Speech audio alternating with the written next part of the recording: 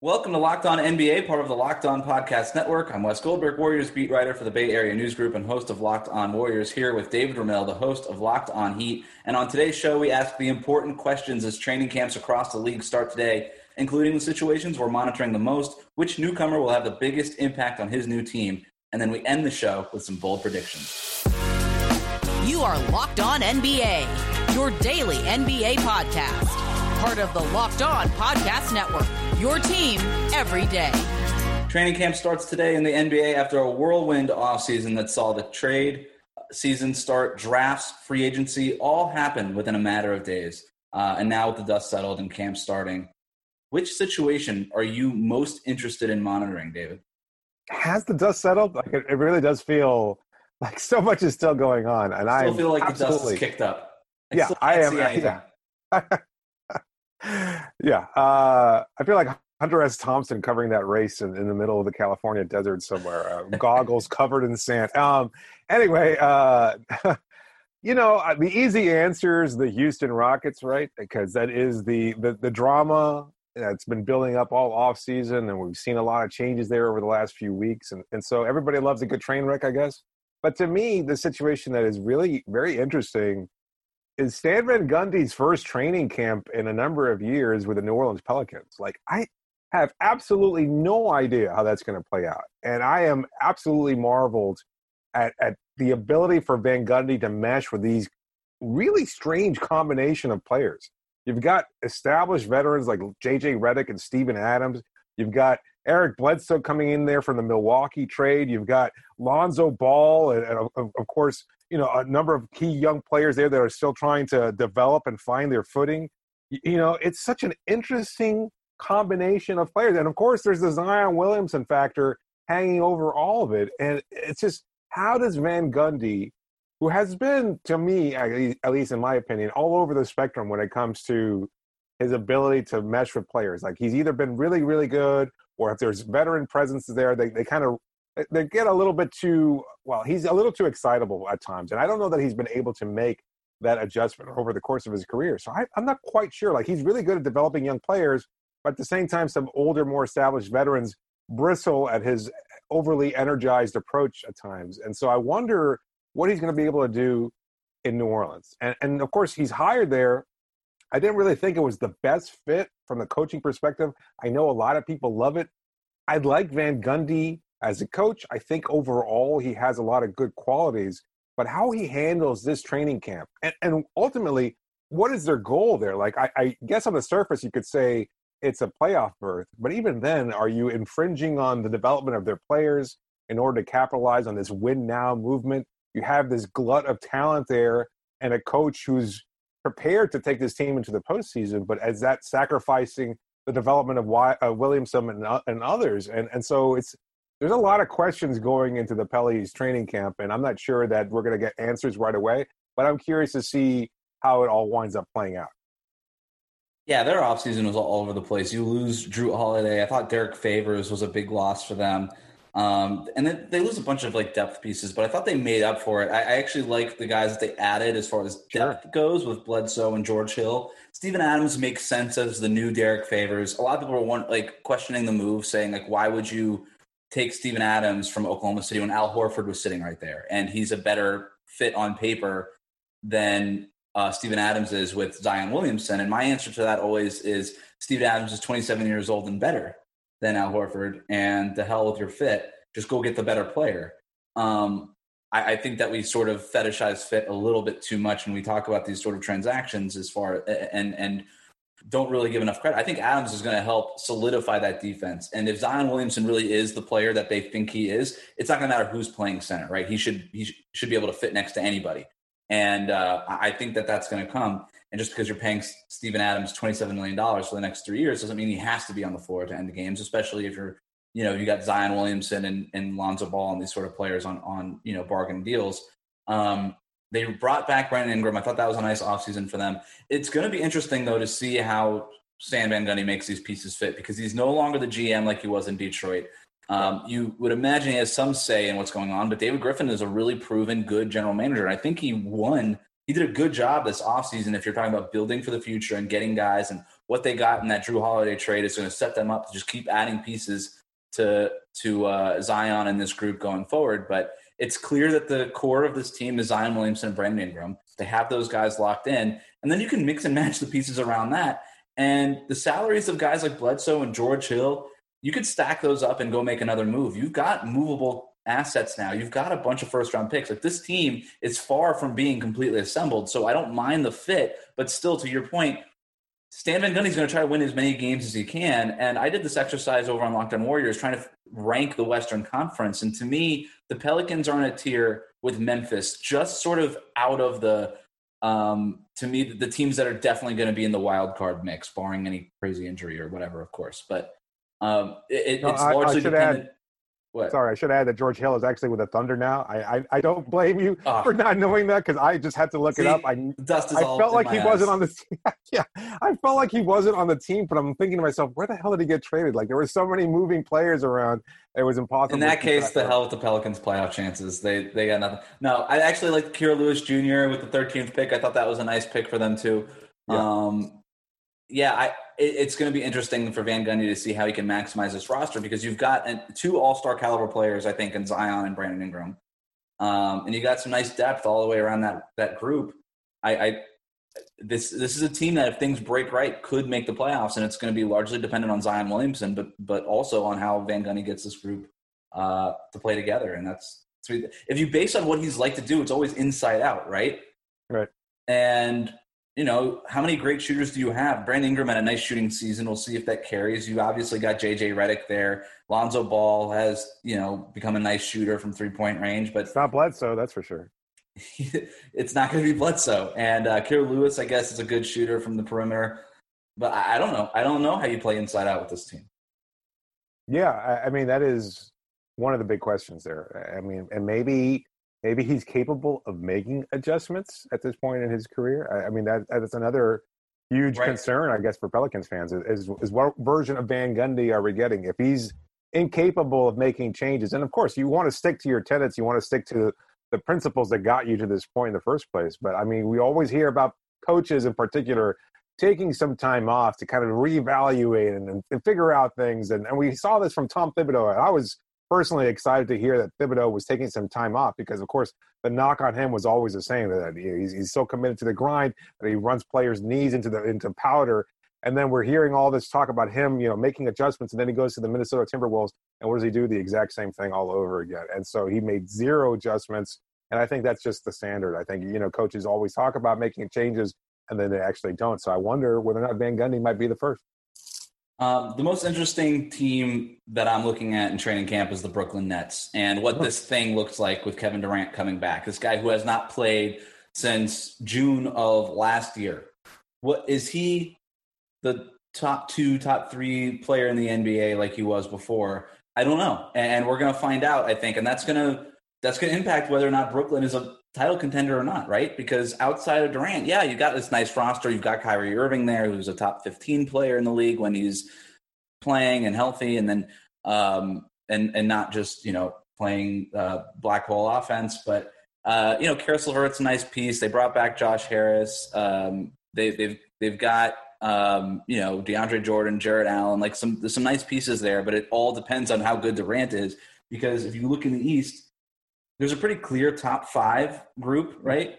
You've got Milwaukee, Miami, Philadelphia, Brooklyn, and Charlotte, right? I'm kidding, not Charlotte, Boston. But that group, to me, I think the Nets can finish anywhere between 5th in that group. So you're bumping the Raptors out. Oh, yeah. I think the Raptors are, I'm sorry, Canada, again, but you're playing your whole season in Tampa. And you and Zach Lowe, what some of your best players. They're not going to be as good. I'm sorry. How much longer could Kyle Lowry pull this team? I don't know. Wow. I just think, I think the Raptors are going to be a playoff team, but they're not a title contender. They're just not. And these teams are.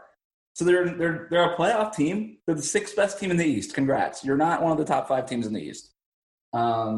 It's the Bucks, it's the Heat, it's the Nets, it's the Sixers, and it's the Celtics in some order. And I don't know what the order is. And the Nets could be 5th or they could be 1st. And I have no idea. And it all depends on what Kevin Durant looks like and how he plays with Kyrie Irving. I think it's going to be a good fit. I mean, you know how I feel about it. I talked about this a few weeks ago, and my feeling is that the Nets weren't being talked about enough because I don't know if I necessarily lean as strongly into that ethos as you do about acquiring as much talent as possible. But I think it also has to do with fit, and I think these two players can't fit well together, and the other players in this roster fit alongside of them. I think a lot of the talk, it's fun and kind of interesting to talk about these players and their huge egos, and there's no denying that a player like Irving can be somewhat unpredictable and so chaotic. But he fit alongside a player like LeBron James and won a championship as a result. And I think as sensitive, perhaps, it might be the best word to describe Durant. I think he can still be a really, really, really great player. I think he's going to be healthy. And given that, if you've got that kind of talent on your roster, I think it bodes well for that team. So, the Steve Nash hire is so out of left field that it seems like it probably works, Like instead of doing a 180, it's probably closer to a 360 where it goes all the way around and winds up back being a smart decision. You overthink it so much and you go, is that the right move? Is that the right fit for this team? And because the players bought into this, because that hire was made with Irving and Durant's approval, to me, it's probably a really, really good decision. And I think it also shows that I think Durant is driving this thing and not Kyrie Irving. With Steve Nash being there as sort of the Durant whisperer, being able to get the most out of him and put an offense in place that maximizes Kevin Durant, not necessarily Kyrie Irving, makes sense. I think Durant is similar to Kawhi in that they probably function best sometimes off the ball or when they're not the lead ball handler all the time, and having Kyrie to run an offense and take some of that off of Durant's plate. The same way that Westbrook and Steph and Draymond did it in Golden State is going to be helpful. I do have one concern, and maybe you've thought about this as well, but who is the emotional leader on that roster? Because I don't think it's either Irving or Durant. Like, honestly, I don't think either of them are equipped or fit for that role. They've never had to have it. Durant certainly didn't do it in Golden State, and he didn't do it in Oklahoma City. It was Westbrook there, and I imagine it was still Draymond even during Durant's tenure, much to Durant's chagrin. So, I mean, I look at that roster. Is it DeAndre Jordan? Does he still at this age and at this point in his career have the kind of oomph in the locker room where he still holds sway over everybody? Can he talk and inspire everybody to play better than they were? If not Jordan, then I don't know who it is. I have no idea. And I don't know that locker room well enough, but it would seem to me that it has to be somebody like DeAndre Jordan, because all these other players could be on the outs by the time that's a good point. Hits. Yeah. I cringe at the idea that it might be Kyrie Irving. It might not be the leader that you want or deserve, but it might be the one you get because of all the personalities in that locker room. His is the biggest. I think that's fair. And so I don't really know what that culture is. And that's going to be, I think, largely on Steve Nash to try to guide and figure out is that locker room more than just the X's and O's stuff. I mean, Steve Nash comes from, I know he was this genius basketball player. I think a lot of people are thinking that he's going to walk into Brooklyn with this great playbook and stuff. You don't need a great playbook when you've got Durant and Kyrie Irving. They are the playbook. They will figure it out. I think Steve Nash is coming from the Steve Kerr school of it's all about culture, and the Steve Kerr school is the Phil Jackson school, and they're going to try to establish a culture. And I think that's Nash's job. All right, let's take a quick break, and then after that, we will tell you which newcomer will have the biggest impact on his new team. That's coming up here on Locked On NBA. But first, David, tell our listeners about Built Go. Well, Wes, just recently Thanksgiving passed, and I absolutely wiped out. Like my son, who, if you're not aware of this, he's a 2-year-old, and he's got so much energy. It's boundless. I wish I had a tenth of it. But he is exhausting to deal with after a long, long day, and with the holidays and everything else, so many, not family members, but just a lot going on in the household, even if it's just a few of us. And I hit a wall. But you know what I did? I went to Built Go because that was the solution for me. It's a healthy replacement for an energy drink, but it's not got any of those fake additives, just natural ingredients that last. It's so easy to carry around, just 1.5-ounce packages that you can just take with you whenever, at a meeting at work or to power through a workout. If you're out playing golf or anything, just put it in your pocket, get through your day, and it's the best workout gel on the market. It comes in 3 delicious flavors. My favorite's the peanut butter honey. My wife likes the chocolate mint. There's also chocolate coconut. All 3 are delicious. And, a lot of people ask me, how does it work so well? And my answer, well, it combines energy gel with collagen protein that gets absorbed into your system quickly using vitamins nutrients, honey, and just a kick of caffeine to keep you going strong while strengthening joints, soft tissues, hair, and skin. I'm not a scientist, but I know it works. You feel good. You look good, too. Visit BuiltGo.com and use the promo code LOCKED. You'll get 20% off your next order. So use the promo code LOCKED for 20% off at BuiltGo.com. Let's go.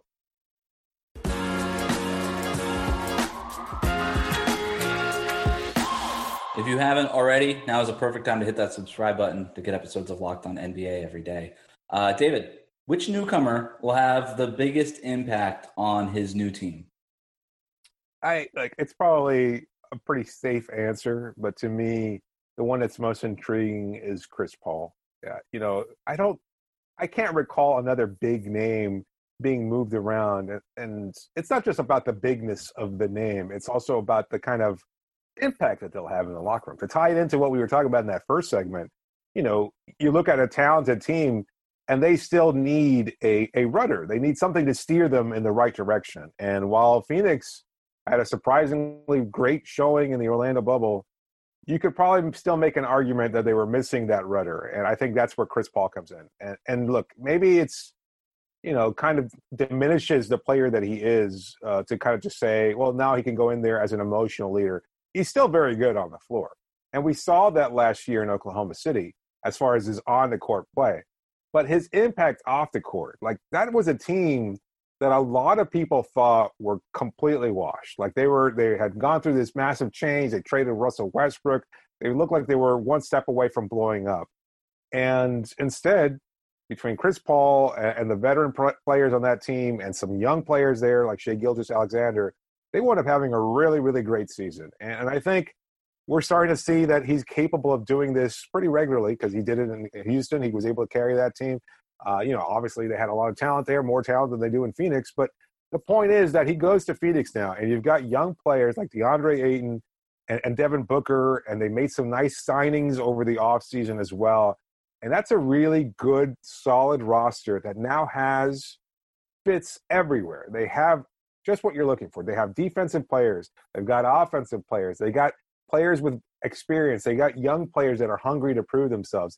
That kind of balance, that kind of mix. And now you add a personality like Paul's, who has bought in completely and wants to be in Phoenix.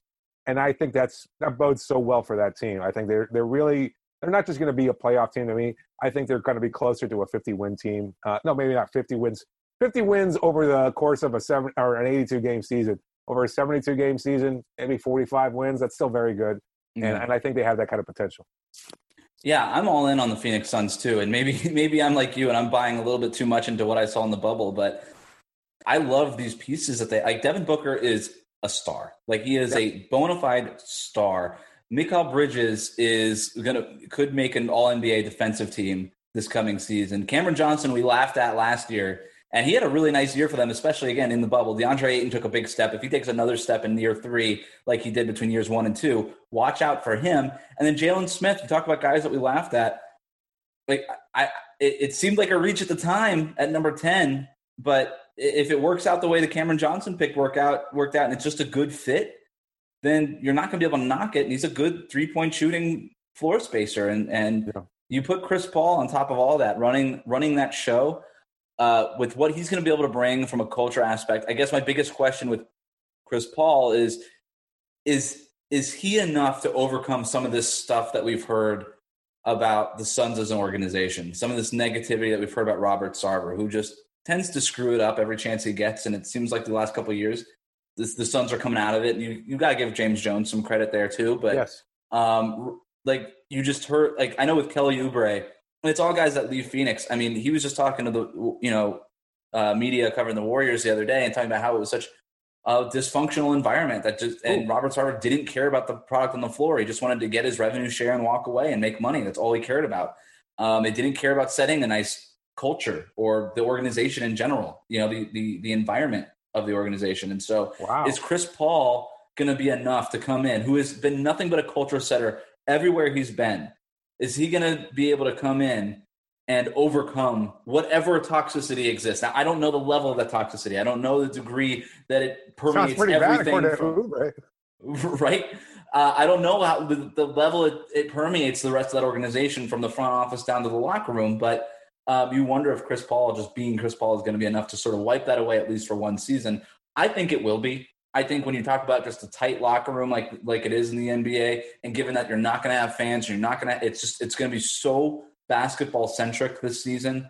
I tend to think that Chris Paul can do that, and I think he is the answer for the newcomer who's going to make the biggest impact on his new team. That said, I would like to bring up another name just for the sake of conversation. That's Jrue Holiday. And by the way, for the Suns, I do have them as not a lock into the playoffs, but a lock to at least make that wild card round. And it wouldn't shock me if they ended up just like, how good could Phoenix be before we move on to Jrue Holiday? Like top, like what is their ceiling? Like realistically, I think it's 4 or 5 in the West would like be if everything breaks right, like I was saying before. Yeah, I mean, we don't know what's going to happen in Houston, and you know, we talked about it in the first segment that's an easy answer as far as, you know, watching what might happen there. It could all blow up very quickly, and if that's the case, between a new coach, new front office, and some players that might not necessarily be happy playing alongside each other, it could absolutely take them out of that top, you know, that top tier in the Western Conference. And so you expect the LA teams to be there. Golden State probably falls out because of what happened with Clay. And so, I mean, there's questions. This is right for Phoenix making a nice, solid run. We saw it with Oklahoma City last year. That was a team that everybody discounted. And I think there's obviously more talent on this Suns roster than there was in that Thunder team. Mm-hmm. So given all that, I like their chances of being a top 5 team. Yeah, I like them a lot too, especially because outside Chris Paul, all these guys can realistically take leaps. You know, I think Devin Booker, even if you say he is what he is, and he's only going to be better playing next to a guy like Chris Paul, right? And so, for sure, yeah, I think you can realistically see all these guys take leaps, and there's a lot of power in that. Even marginal upgrades, marginal, you know, improvement, internal improvement can make for a really big difference if you sort of smooth that out across a roster. And that's sort of what I'm talking about when I bring up Jrue Holiday as one of these guys who can make a big impact. Is I don't really know how much better Jrue Holiday is than Eric Bledsoe in the regular season. I don't know if Jrue Holiday is the bona fide number 2 that you typically want next to a star number 1 like Giannis. But he is a marginal upgrade over Bledsoe and George Hill, right? You at least know that he's going to show up in the playoffs. Jrue Holiday is one of these guys that always plays better in the playoffs. And I think the Bucks have had a shortage of those guys in the past, and now they got one of those guys in Holiday. But on paper, it doesn't seem like a huge difference and doesn't look as good as if they would have had Bogdan Bogdanovic, who strikes me as one of those guys. We've never seen him in the playoffs, but is a marginal upgrade at that position enough to take Milwaukee over the top in the postseason, when in the playoffs it's a game of inches, as you know, people like to say. So even if it's a couple of inches of an upgrade, that could be the difference maker in a playoff series. I mean, I could see why that addition makes. I think it's also, I mean, we're kind of overlooking Chris Middleton here, right? I mean, and it's easy to do because he's been long ignored and kind of undervalued, and now it seems like it's gone the other way where he's kind of somewhat overvalued. But I feel like he's still a very complimentary player to Giannis. But the question in the playoffs wasn't Middleton, at least not for me. Like seeing the Heat dismantle Milwaukee up close, it was really about Antetokounmpo. Like you can make whatever changes you want to the surrounding cast, but Antetokounmpo was the player who was limited. And you know, miss me with that injury talk. I don't want to hear anything about that because they actually play better without Antetokounmpo in the lineup. And so to me, he's the big question mark moving forward there. I think Jrue is going to be complimentary, good enough to make an impact there, particularly defensively when they have so many other guards that might be able to torch this lineup. You know, you were counting on Bledsoe for his defense. I think you get an upgrade there. Well, maybe not a huge upgrade, but a slight one, as you hinted at with Holiday. I think he's, you know, capable of scoring. He's not going to be a non-factor the way Bledsoe was. And they made some other smart additions to that roster as well. It's not like, you know, they were just building around Holiday here. They wanted to add him to the mix, and we'll see how it can fit. But I think it is going to be a good fit.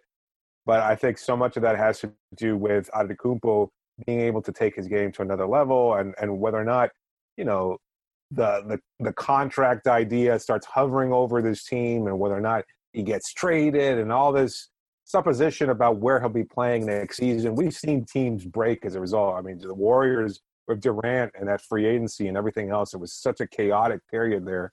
And I mean, we've seen LeBron in Cleveland and in Miami, and superstar players can, dismantle a team whether they want it or not. Like, he'd rather just focus on basketball, but he has to make a life-altering decision at some point. And whether he makes it in the next few weeks or whether he makes it at the end of the next season, it's still going to hang over this team, at least in the short term.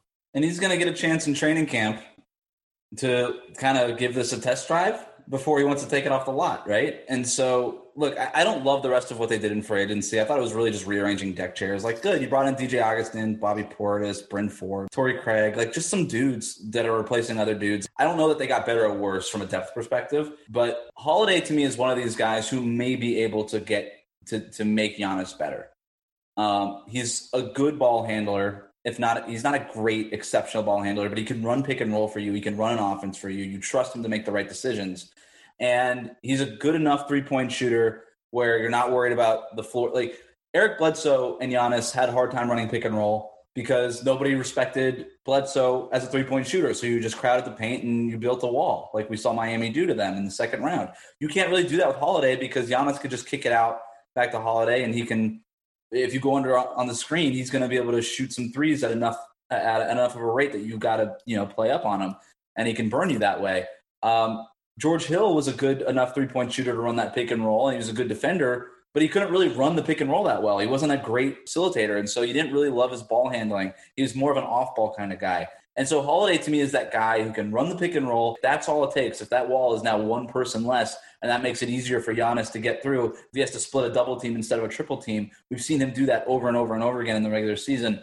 It might just have this effect that it sort of raises the tide and turns Milwaukee into, this regular season and bust team to a team that could be really, potent in the playoffs. I don't know. That to me is the biggest question, but I do think the Jrue Holiday thing is really massive for them. I think that's a really important move for them. We'll talk about all of our bold predictions next here on Locked On NBA.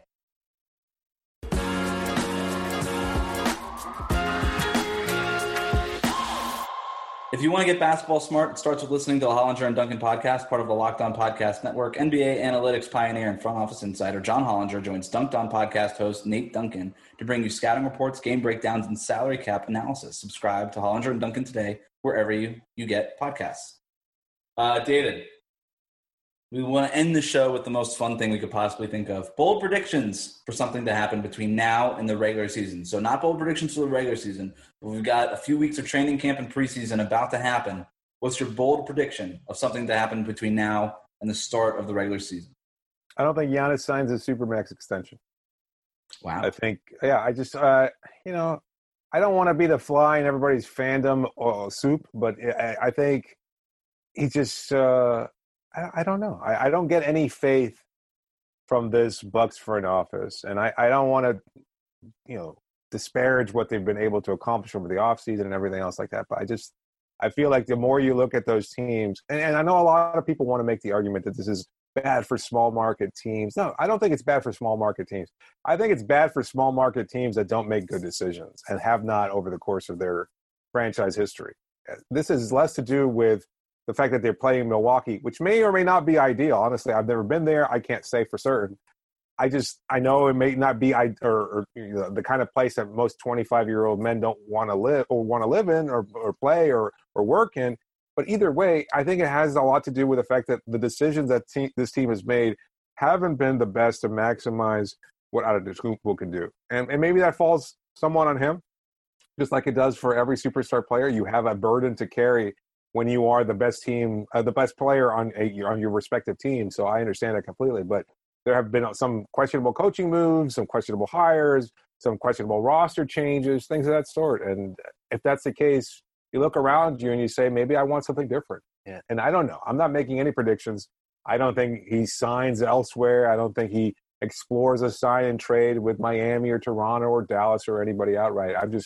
I think he wants to keep his options open. And I think that not signing the extension gives him that opportunity. And if he's looking for some flexibility and some freedom to be able to make those, look, I mean, that has to hold a part in your decision-making process, right? Like, you get drafted onto a team But here you are as a free agent for the first time in years, and you can say, I can live and work anywhere I want.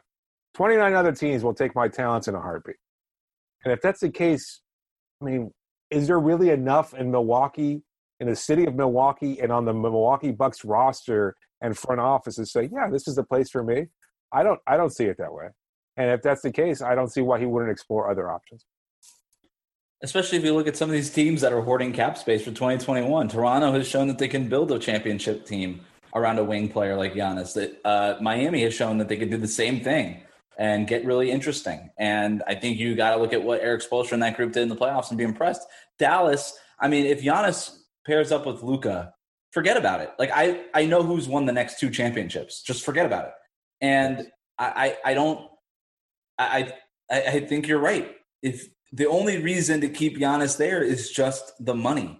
And I don't know. I'm not saying it matters one way or the other. I don't know how much importance the money makes, that supermax type of money, plays in his life versus wanting to win a championship versus wanting to live in a certain place or not, or whatever. And I can hear a Bucks fans screaming on the other end as they're hearing this, but loyalty. Why does loyalty have to exist from the player side only?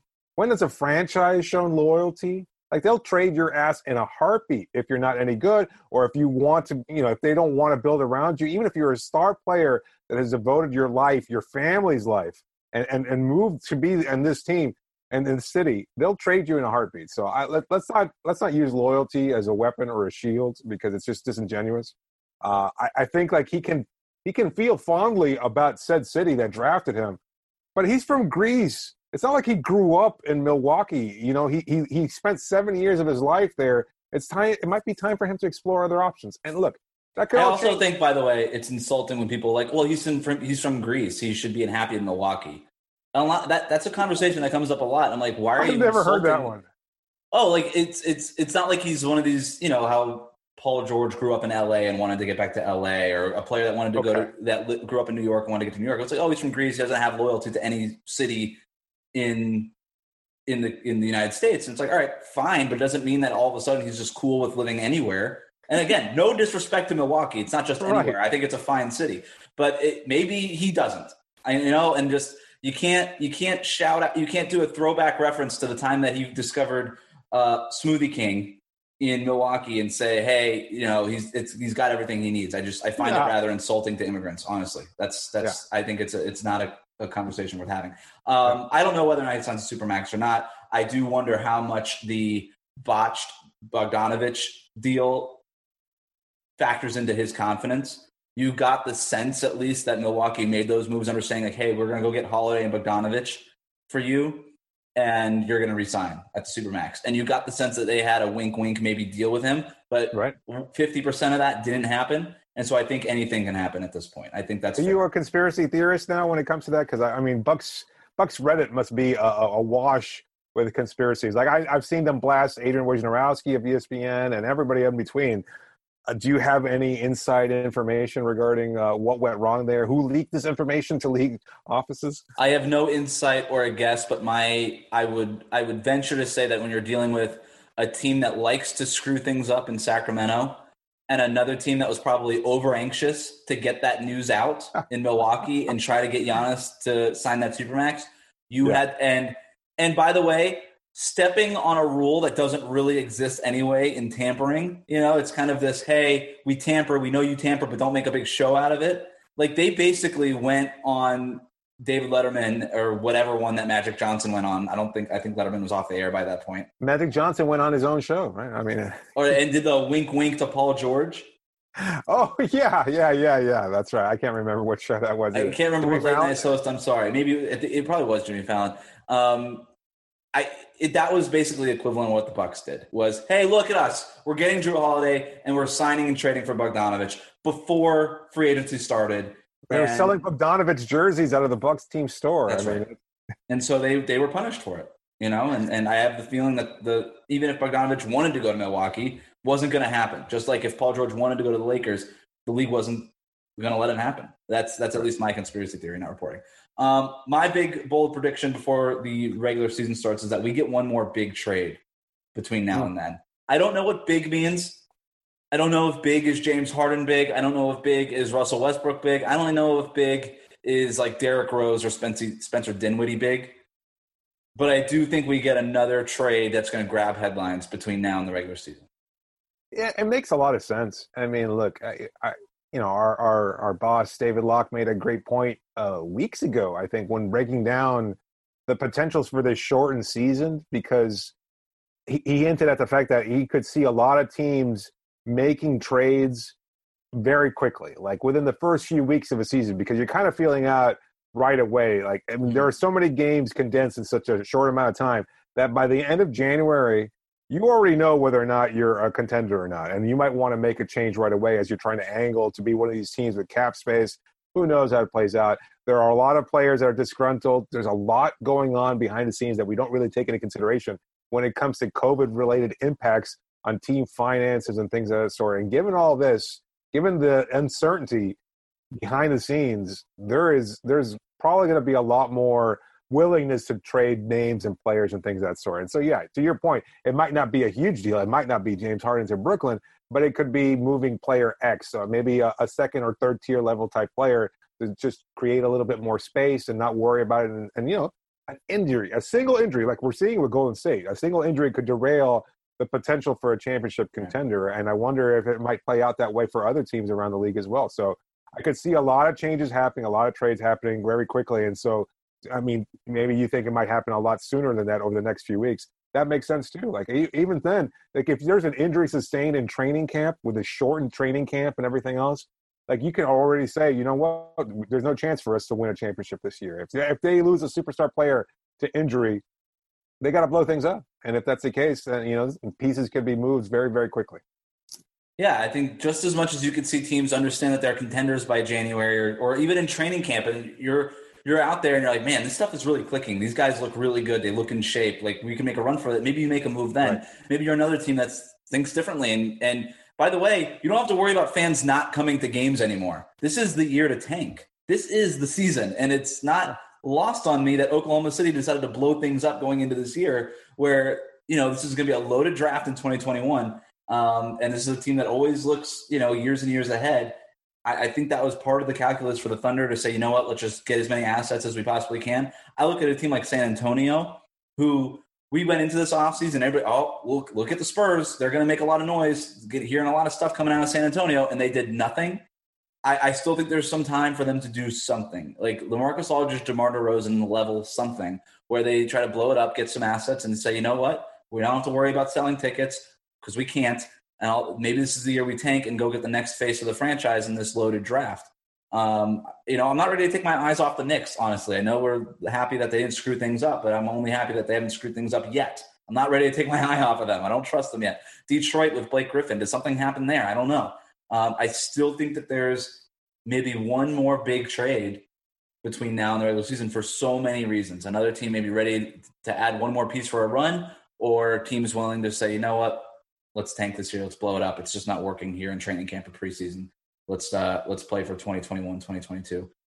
David, Christmas season is officially here. Thanksgiving is over. And I don't know if you've been in a car. I don't know if you've been at a grocery store. I don't know if you've been in a CVS recently, but I've been to all three of those places, and Christmas music has been on already. It's December. This is the month for Christmas music. It's 25 months, 25 days of it nonstop. Where do you stand on Christmas music? Yay or nay?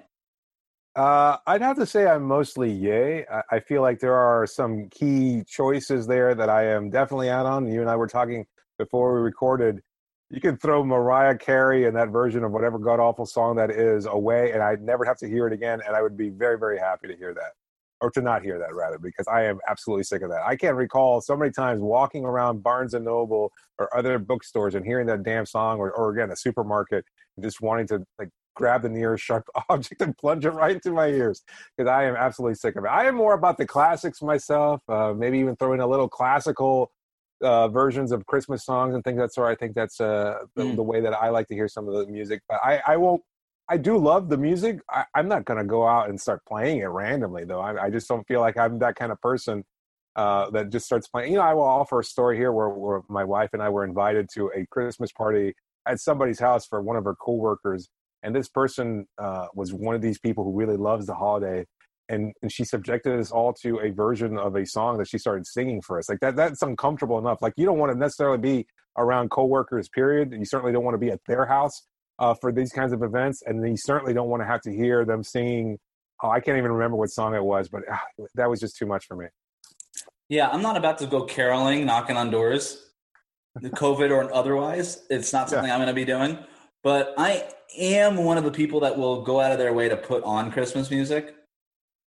And I know, like, I understand I'm half Jewish, last name Goldberg. I get it. But I love Christmas music because I love the spirit that it gets me into. And I feel it. I play music all day anyway. I'm one of these people that wakes up and I put on, like, instrumental jazz or classical music when, you know, I'm reading or whatever in the morning. Like, that's just part of my routine. And during the month of December, that music is replaced with just, like, instrumental Christmas music. Yeah. So it starts the tone of my day, and then I'm in the car and I'm finding the Christmas station. I love the sound of like the sleigh bells and all that stuff. Like it just gets me in a vibe. I love it. Makes me very nostalgic. I'm not a nostalgic person most of the year, but in December I get into it. I'm more like you too. I like the classics. I like some instrumentals. I like some classical type of arrangements and stuff like that. But there's been some good songs that have come out lately. You have a go-to song? Lil Nas X came out with a song this year that I really like. I think it's pretty catchy. Taylor Swift has a good one. Justin Bieber has a decent one. There's some contemporary stuff that you might want to check out. Do you have a go-to Christmas song that is amongst your favorites? I love anything from the Charlie Brown Christmas album. Ooh. Big fan of that. And Chestnuts Roasting by the Open Fire. I know that's not the name of the song, but that's the song that's like my go-to. That's what always reminds me of Christmas. Okay. Even though I don't have, like, growing up in Miami, like, or in South Florida, like, fireplaces and chestnuts and roasting. Yeah, I had no idea what that shit was. Yeah, but absolutely. That's like white Christmas never spoke to me. I was just like, you mean hot and humid Christmas? I can get into that. Same as the other 364 days. Absolutely, yeah. In Miami, you wake up to on Christmas morning. It's not like you're seeing snow outside. You're probably stepping in a puddle. It's probably raining, and you're hoping it doesn't by the time you start driving around and going to visit family members and friends around. So yeah, you're just happy hurricane season is over. That's right. Look, hey, temperatures dropping to the 40s this week in Miami. I'm not sure if people are prepared for it. Yeah, it's going to be ridiculous. Yeah, everybody's bringing out the snow boots. Oh, those Uggs have been out for a while. All right, that'll do it for us today. Remember to subscribe to new episodes of Locked On NBA wherever you listen to podcasts. Please rate, review, say nice things about the show. Thanks to Built Go for sponsoring the show. Thanks for listening. Stay safe, and we'll see you here next week.